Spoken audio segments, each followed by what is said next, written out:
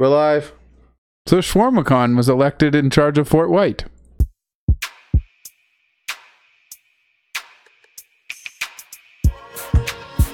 You are now tuned into Leak Spec.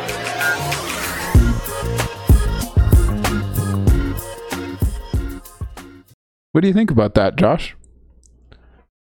Yeah, so I predicted the winner of the Fort White by-election, in which has always held a PC party member, has once again voted a PC party member. And Abi Khan has won by a landslide victory in which he took a number of the votes again. Am I correct? No. Well, you were. Only a landslide. That's not what I would call a landslide. 192 votes. Yeah, he only won by 192, right? Way different than, I believe it was over 1,500 votes that the previous election with Brian Pallister saw this PC member on top. Pallister took 56% of that vote, didn't he? Yeah, exactly. Well, Abi should have been giving out more free shawarma. That's probably true. I would have ran over there and voted for him. That would have won me over. Yeah. But we're ruled by our stomachs. We are true. apes. That's true. That's true. What do you have to say, Adam? Because I asked you what would happen if a conservative didn't take this in a large percentage of the vote, and you said it might tell us something about the provincial party. I think that this is something that the Conservative Party should pay attention to, because this is not a good sign for them. They should have won this easily. Well, I wonder why people don't like the PC party of Manitoba. I mean, Abi Khan, we can like. He's a good guy, and he's a good businessman, and he's well liked, and he has good ideas. So much for, as he said in his website there. But do they have a leadership problem with the PC party? Has that Heather Stevenson, who we said previously is a story for another day, has she said anything well liked in the province recently, or is it just the opposite? Well, you could ask her, but the only answer you'd probably get is something about her kid playing sports. Also, a correction on Khan. It's actually 197 votes. So, anyways, yeah, Michael Lee, I'm going to ask you, see if you could pull up this video of Heather Stevenson. Do we have a video of that? Let's watch. Crystal Musso's life mattered. She is dearly missed by her friends, family, and her children. We now know, of course, that the government will not call an inquest to her death. But new information coming to light, the critical incident investigation into her death. This information is very concerning. The company contracted to transport Crystal out of province, used staff that did not have the proper training, and used vehicles that did not have the right equipment to care for ICU patients. I'll table a document that lays this out. Does the Premier agree that a team transporting ICU patients should have the necessary training and equipment to do so safely?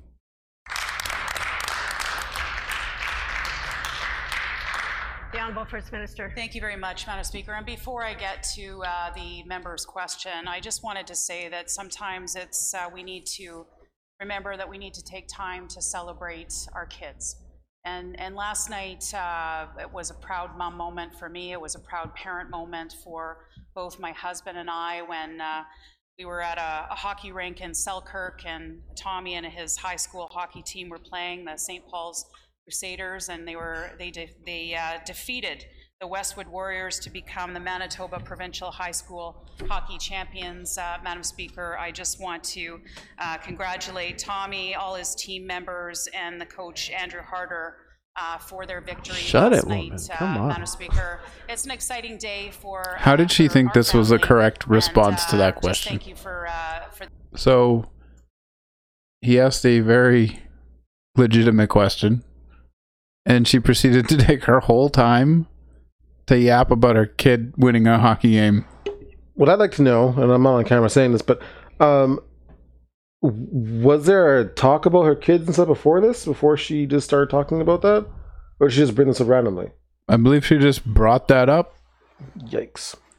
That's poor leadership on her part. I don't like her. I absolutely don't like it. I'll make it no secret. I bought a PC membership just to vote against her because she's such a terrible person as a leader.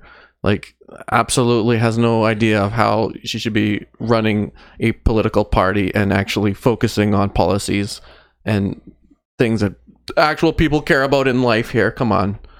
Like, what is she going on about? I don't understand. I can't even begin to comprehend how that would, how, I don't know. I don't even say the sentence I'm trying to say. I don't even understand what Wab Kinew is going on about, because obviously everybody's lives matter when they're in care from our healthcare system, right? In the hospitals. It's such a dumb question also to ask. It's like, yes, everybody agrees that people should have the best training that we can get. Yeah, but he's not talking about just. I'm not even gonna get into it. No, get into it. No, it's not great. I think it was a perfectly legitimate question, and I think it was important that he asked it. It's a legitimate question. What I'm getting at is, it's such an easy answer that you just simply state what exactly is needed in healthcare and why we can either get there or we can't get there based on what your party's policies are. Well, I think he was asking that question mostly to illustrate the massive failure that occurred, and it's just another failure in a long line of failures that this current government has, basically overseen over the last few years. That's exactly my point. If you were a legitimate leader of a party, you would have solid evidence, or at least a solid plan to say, hey, this is our plan going forward to take care of healthcare, and obviously this person's life matters, and everybody in healthcare that's being taken care of in healthcare matters, right? But well, that was question period, not campaign period, though. It doesn't matter. You're a politician. First of all, it's always campaign season, because if you should be representing policies 24/7 that you're representing into legal. Into law and policy that you're going to create. You're the government right now. You got to take responsibility for the things that your previous government has did under your leadership or under the previous leadership. Who are we talking about? This Heather Stephenson, the one that we're all criticizing. Wob. Who cares about Wob? He's in the opposition. It's his point to ride on the government. That's the point of opposition. Well, that's what he was doing. I know, and So my point is, I'm riding on Heather Stephenson's response. Oh, it was just brutal. It was, and I just can't understand. If you had a legitimate reason to talk about your ideas in public policy, why do you go on about such idiocy? And I don't get it. What do you think, Michael Lee? Her question shocked me. Her answer shocked me. I didn't quite understand how she just went off about her kids in the hockey and tournament and everything. I legitimately thought, because I hadn't seen the video before that, so I thought that maybe that something was mentioned before and then she went back to it. But it seemed like she just went into it and just didn't even hear his question. She just wanted to announce her family thing. Yeah, she just wanted to announce that, and just I don't know what the situation was with the whole kids thing and bringing up, celebrate our kids, celebrate our families. I don't really know what the background story to that is. She's just that. It doesn't matter. My point. Go ahead. I wasn't sure if she's just dense or if she's just. She is. She's dense.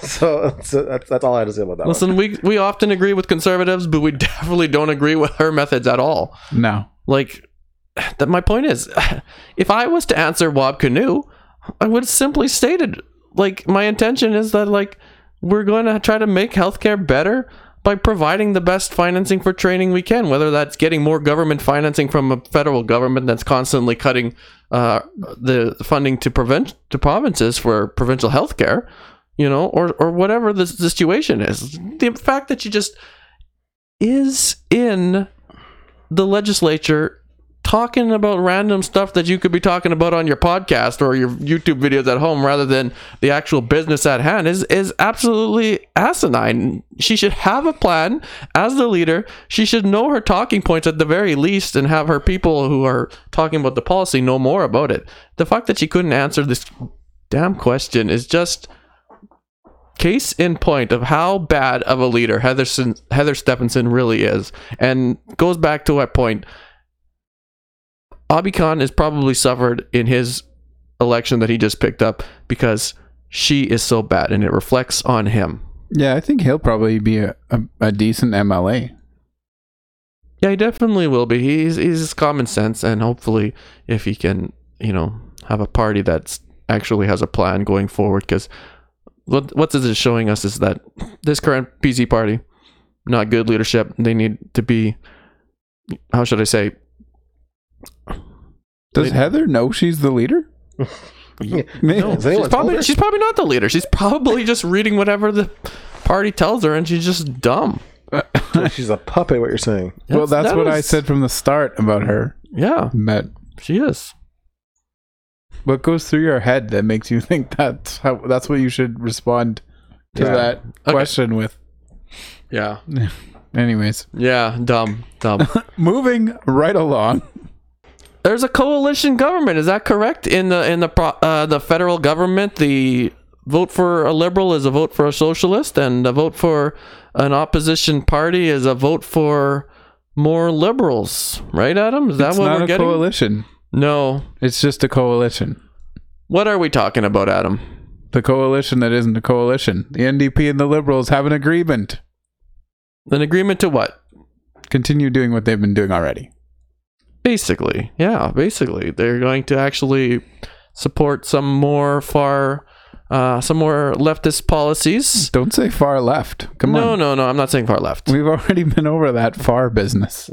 Yeah, that's definitely not it. No, they're gonna support some more socialist causes in the federal system here that we maybe can afford, maybe we can't. I don't know. Well, I don't think they know either, because they haven't really explained how they intend to pay for any of it. So the NDP government or the NDP opposition of what do they have? 20 seats? I have no idea. Of a small amount, just to make majority government with the Liberals. They've made an agreement that they will vote with them against any what do you call it? Confidence votes. I'm having a brain fart there. And they'll support on all confidence motions as long as they pass those few policies, which are mainly a national pharmacare plan and a national dental care plan. So, Adam, do you have any strong feelings on this? Because I'm going either way on the fence, believe it or not. Like, there's some positive. There can be positive results to these types of programs. I'm not an expert, so I won't say they're bad or they're great. I can definitely see them having some benefit if they're done correctly. Now, ask me if I'm convinced that this coalition, not a coalition, will do it correctly. That's another answer. But my biggest question with all of this is, we've already got a universal healthcare system, and we just watch it get its ass handed to it by COVID. Should we perhaps be directing some funds towards figuring out how to improve that system? And I don't want to hear the cop-out answer of it's a provincial system, because it's not just a provincial system. It's funded largely by the federal government as well as the provincial government, and it's essentially a system in which both levels of government have to cooperate for it to be functional and improved. And I think that instead of throwing money at new universal programs, we should try to rehabilitate the important ones we've already got. That's a good point. And one way to do that might be to actually create a higher GDP for this country, where we actually make money and export goods and have a stronger dollar. Would you agree?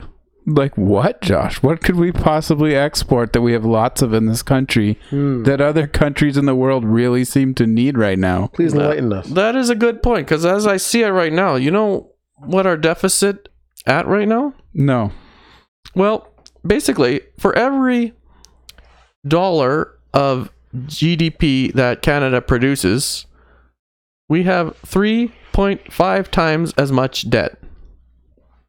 Great. What does that mean for the average person? Oh, that just means that dollar is not going to go as far as it used to, because we're going to just have a weaker dollar based on the fact that we aren't a strong economic nation. And I don't know why we can't be a strong economic nation. Do you know why? Well, because we take our advantages that we have and then shoot them in the foot until they don't do anything for us. Yeah, by elitist leaders that are much richer than us average working people. And we get the shaft. We get the taxes, and we get the suffering from the policies that they enact. It's okay because interest rates are going to go up. That'll fix everything. I was reading an article in Bloomberg News saying that inflation only really stings for the people that make under $300,000 a year. So just them. Yeah. So if you're just one of those people, inflation's going to make a big impact on your life. But other than that, if you're just a regular old wealthy person, don't worry about inflation. I don't know how many of you fall under that category, but I'm definitely not in that category. I'm in the category where inflation is concerning. Yeah. Yes, it is. It's definitely concerning. With that said, Adam, our man Pierre Poilievre, running to be prime minister one day, probably in 2025, because there'll be no confidence motions prior to that. Right. Unless some kind of crazy crossing the floor happens. He has a plan. Do you know what that is? He's going to eliminate just inflation? Yes. How's he going to do that? Michael, pull up this plan. We're in a global crisis. Russia has illegally invaded Ukraine, after years of warning it would. And it's been shocking how weak Europe's response has been in the lead up to this tyrant's invasion of this independent country.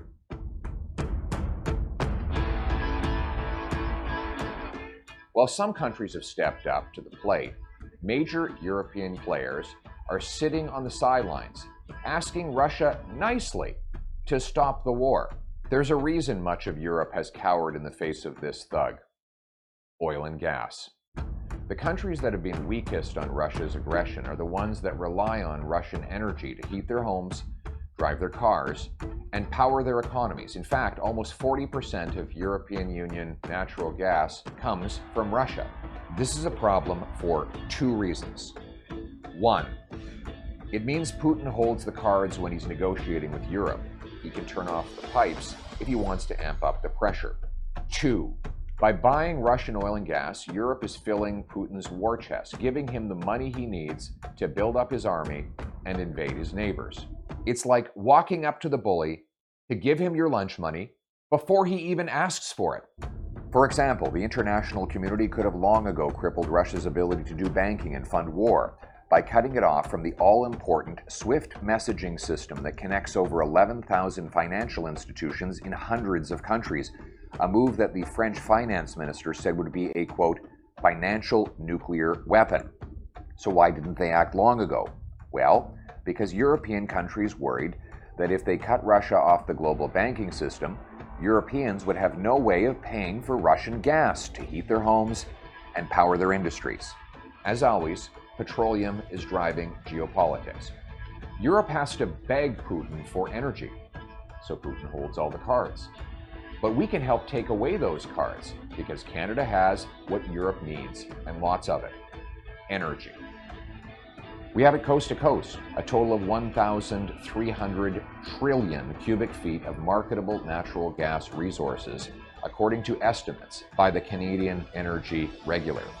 But as the Financial Post points out, quote, Canada currently has no natural gas export terminals on either coast, thanks in part to a regulatory environment that often delays projects for years. So we have the energy, but we can't sell it to Europe or Asia.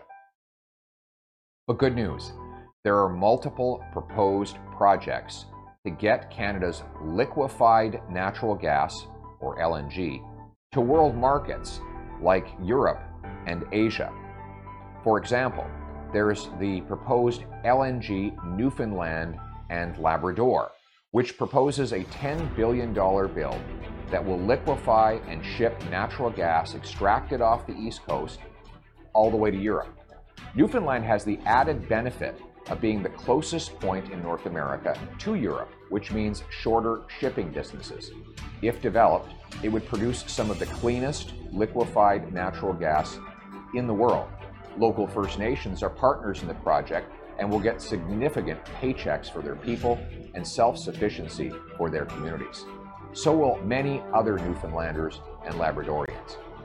It would also help Europe kick its addiction to Russian gas so they could stand up to Putin rather than funding him. More money for Canadian paychecks, less money for Putin's war chest.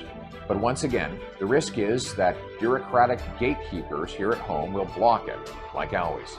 Justin Trudeau says he wants to phase out our oil and gas production, and one of his most trusted cabinet ministers was even arrested for an illegal anti-energy protest. Every time Trudeau kills a Canadian energy project, the dirty dictators like Venezuela's Maduro or Russia's Putin do a victory dance because they get to sell more of their energy when we sell less. One of Trudeau's worst laws, Bill C-69, makes it almost impossible to ever get a pipeline approved. He's vetoed the Northern Gateway Pipeline and added red tape and bureaucracy to kill the Energy East Pipeline, which would have taken Western Canadian oil to Eastern Canadian refineries. That same kind of story has been repeated again and again across the country. Not to mention the companies who don't even bother trying anymore. You want to know the worst irony? Blocking these projects hurts the environment. There are coal plants across the globe that could be shut down if Canada could provide the world with the clean natural gas it needs. So here's the plan. As Prime Minister, I will 1. Scrap Trudeau's anti-energy laws. 2. Replace them with rules that truly protect the environment, consult First Nations, and give quick decisions on proposed energy projects. 3. Require regulators fast-track decisions on projects like LNG Newfoundland and Labrador that protect international security. Simply put, my government will remove the bureaucratic gatekeepers so our workers can get bigger paychecks and Canadian energy can power our allies against tyranny. We will take back control of our energy future, and our workers will take back control of their lives, and the world will be a greener, safer place because of it. Well, Adam, I'd love to see a society where we had all clean cars and electrical vehicles and whatever kind of society that would bring in the future where we have carbon free. But until that time, you know what? Canada is the third largest oil reserve in the world after Venezuela and Saudi Arabia. Canada is the fifth largest producer of natural gas in the world. And Canada is the sixth largest producer of crude oil in the world. But those are all bad. Yeah, they are bad. Yet they are what we are basically fighting wars about for the last 20 years. And previous to that, another 20 years or 30 years. Correct. We can sustain ourselves off of Canadian oil and gas for like another 200 or 300 years. Would it not be a good thing for the world to have cleaner oil rather than dirty Russian and Saudi Arabian oil and Venezuelan oil? Yes.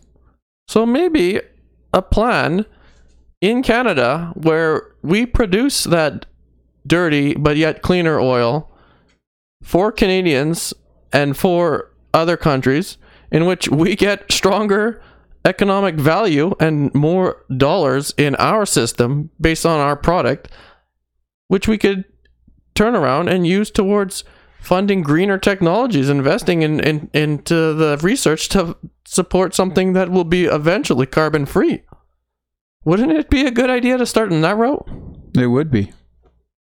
It would definitely be better if Canada could be producing oil to help out a lot of those countries in Europe right now. Yeah. They wouldn't be so tied down to You're a particular country. Allowing a country to fund a war off of their oil and gas is a bad idea, but yet not as bad as Canada producing its own clean gas and oil, in which they could use for the Canadian healthcare system, in which we are trying to improve? Something like that, yeah. What? You think it's better that we let Russia fund wars rather than Canada support its own healthcare system? Is that what you're saying? That's not what I'm saying.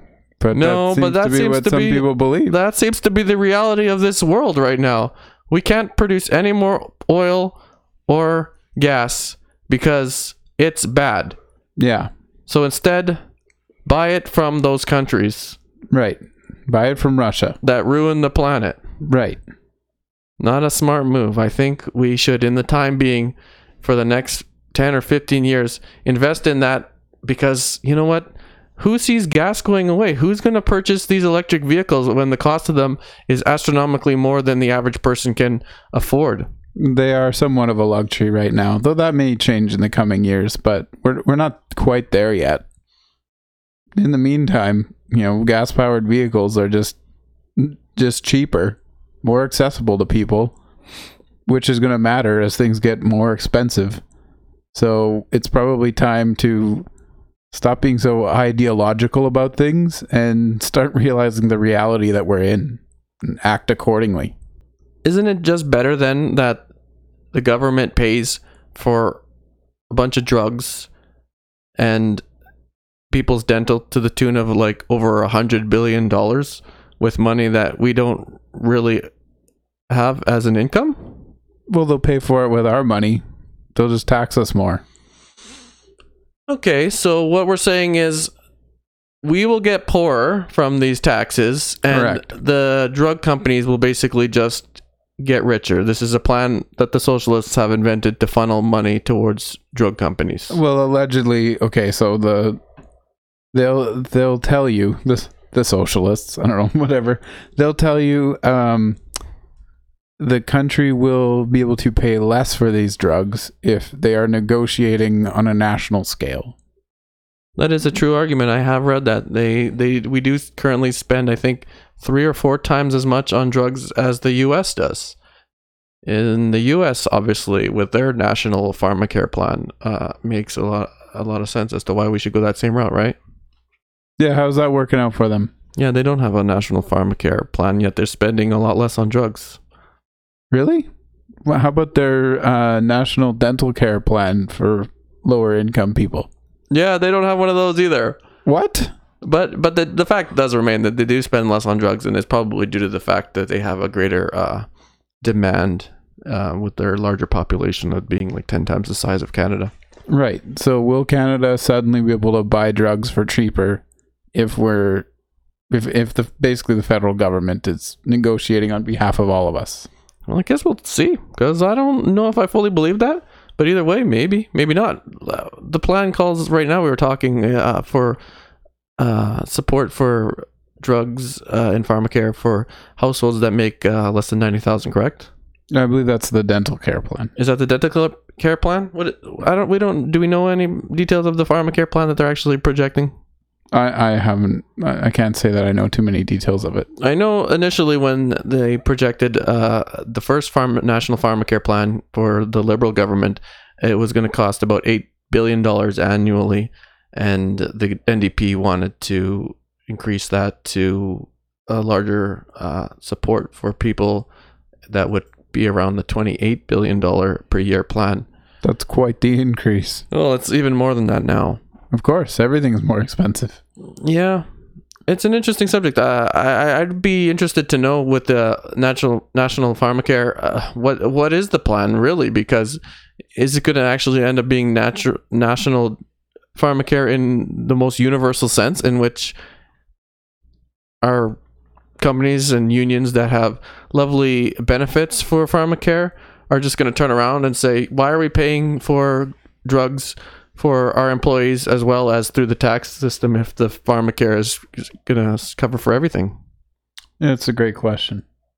I look at this as twofold, because I'm not opposed to a national pharmacare if we can afford it. Like we're saying, if we had nice oil money, like back in the day when oil was good, and the previous Trudeau government came up with a national energy board there, and basically wasted away the dollars in which they could have put into a fund. Norway did that. The opposite of what the Trudeau government. They actually put their money into a fund, and they had like billions and billions of dollars in which they can now afford to give free services to people in Norway.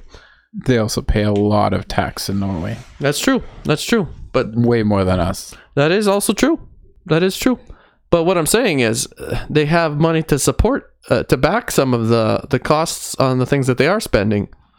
So with that being said, I had heard that Canada could have had a fund of over $700 billion if we had been working on that plan rather than spending the money.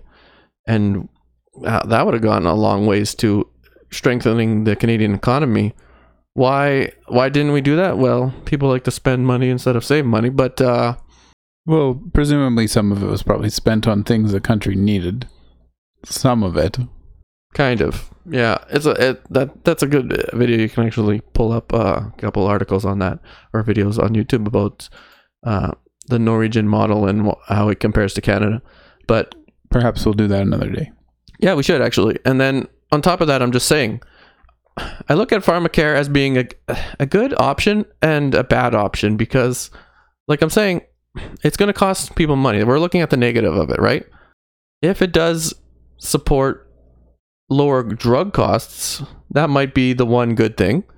If you can turn around and tell people that have, let's say, cancer or other real debilitating diseases, right?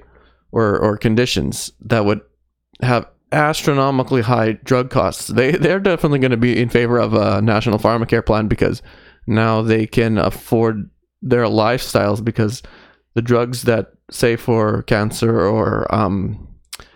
or maybe even diabetes or MS, right? Those people will have their drugs paid for through the tax dollar. I could see a pharmacare plan in which maybe we support life-changing drug plans, right? That would just cripple anybody. That might be a method in which we support pharmacare, and rather than a system in which we just pay for all drugs for everybody. You understand what I'm trying to get at here for an option for pharmacare? Yeah, if you have a condition and you need a drug for it, and the treatments are like $100,000 a treatment, then maybe this plan should help you out.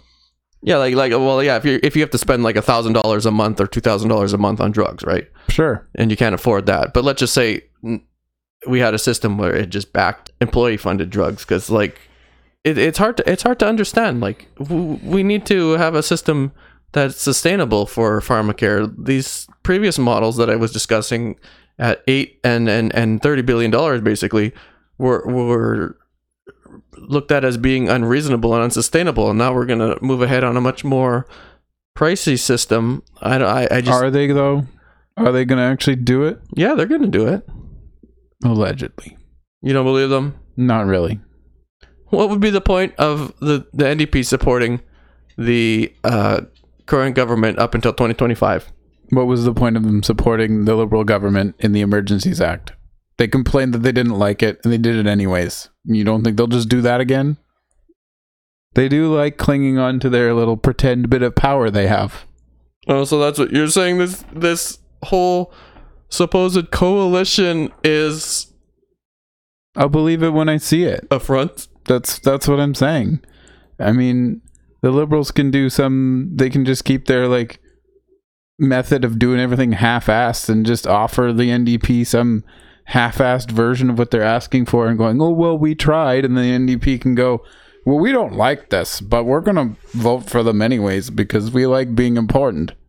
Yeah, when I heard this, I was like, okay, they're going to just move on a bunch of left policies. But are they? Yeah, so then I sat back and listened to Jagmeet Singh talk, and he was basically saying, if we don't like what we're seeing, will pull the support for it at any time. So really, They've already proven they won't do that. they're saying they might do it when they see fit.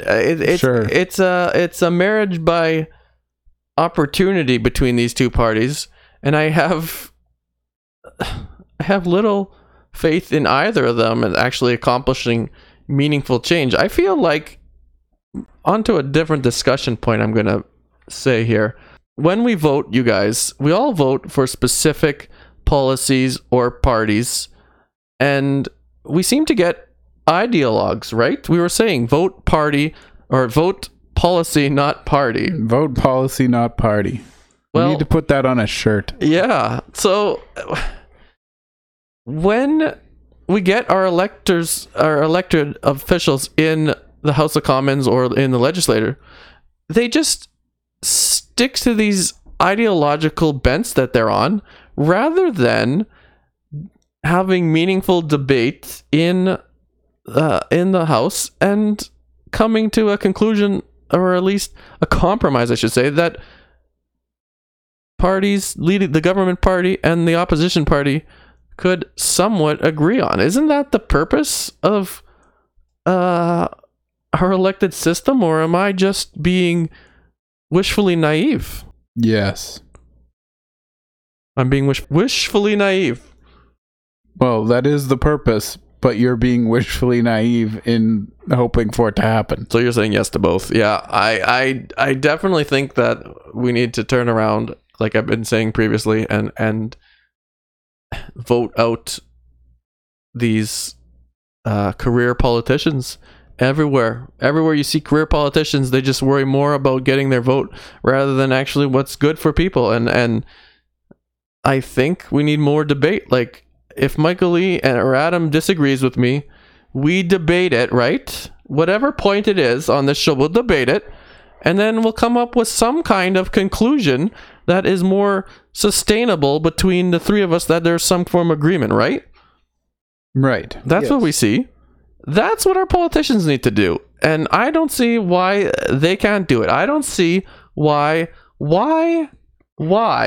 does Why? our leader Pourquoi? have to be such a power-hungry madman? Is that not what Justin Trudeau is? That's what he is now. Was he not that previously when the pandemic started and he asked for unrestricted power and the House of Commons not to sit and vote? Yeah, when he was just like, we're going to spend money and not pass a budget, and there'll be no debate on it. Yeah. Isn't it what he did when there was a WE scandal being held, and the opposition parties were looking into it, and rather than having the opposition parties look into it, he called a snap election in which they canceled all the He prorogued Parliament. yeah, so they couldn't look into that scandal that was going on. Yeah, he didn't seem like he was like this when he was first elected, but Shortly after that, he canned a very popular Indigenous woman from her position. Mm-hmm. He did that because of the SNC-Lavalin affair. Yeah, she wouldn't do what he said. She tried to actually do her job. Yeah. And so now we have this prime minister trying to take control with another party. Is this just him holding on to power as long as he can, rather than debating with the House of Commons about what Canadians legitimately need coming out of this pandemic and coming into a situation where we have massive just inflation? Yeah, but these are big changes that they're talking about with the NDP. These idiots haven't done anything big since they've been in power. They legalized weed. That's about it. They're not going to just suddenly make all these huge changes all of a sudden because the NDP said so now. I don't buy it. I don't buy it. That's a fair criticism. I understand where you're coming from. I like to hear it too, and I just like to say, Justin Trudeau recently was talking in front of the European Union, and he made a couple of comments that highlight my point, at least in my opinion. I want to hear what you guys have to say, but he was talking about the Freedom Convoy and his opinion on that.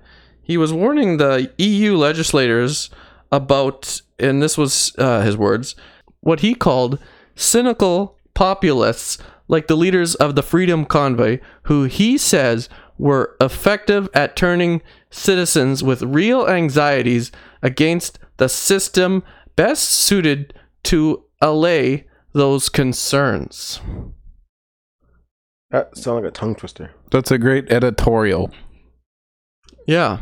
but it flies in the face of what actually happened.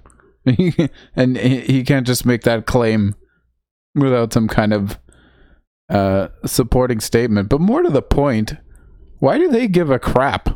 It wasn't their problem. That was a Canada problem. No, that's my point. He's talking to these EU politicians, and he's calling these other people that he disagrees with cynical populists, and he's viewing his system of government as being the system in which can support the measures that prevent at that point, the pandemic response.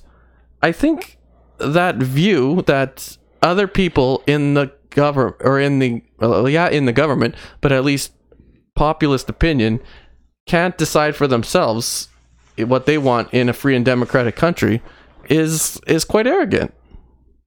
Well, Canada, I've said it before. Canada is a country with many viewpoints, and it's one of the reasons that it's so great. But unfortunately, we have a government that accepts only its own, and if you don't agree with the narrative, they'll come with all kinds of names to call you: fringe, cynical, populist, whatever is convenient. But I still don't get why any of this was the EU's concern.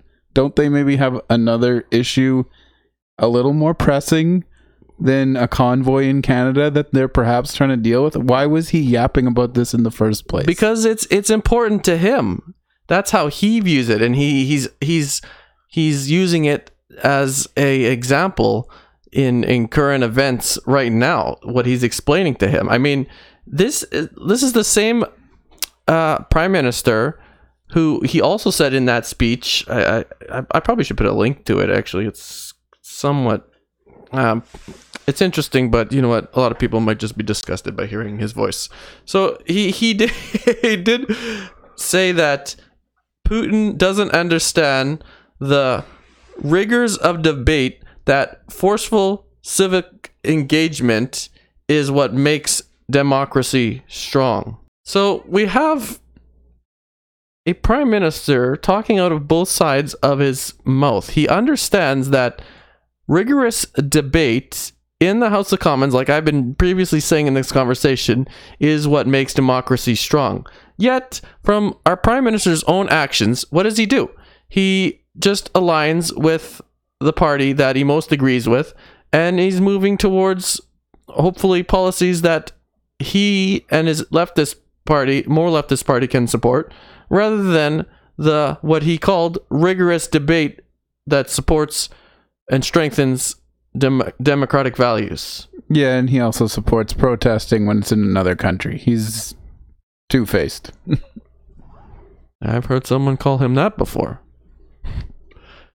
But yeah, so with that all said, you guys, do we think that Canada is going to move down a new road with this current Liberal government, or are you just cynical, Adam, that they won't accomplish anything good because they really don't know how to have that meaningful, rigorous debate to strengthen our electoral system and create policies that a more majority of Canadians could agree with and compromise with? Is this just another opportunity for Justin to be on TV? Because we know he likes to be on TV. Yeah, exactly. Let us know. Comment down below.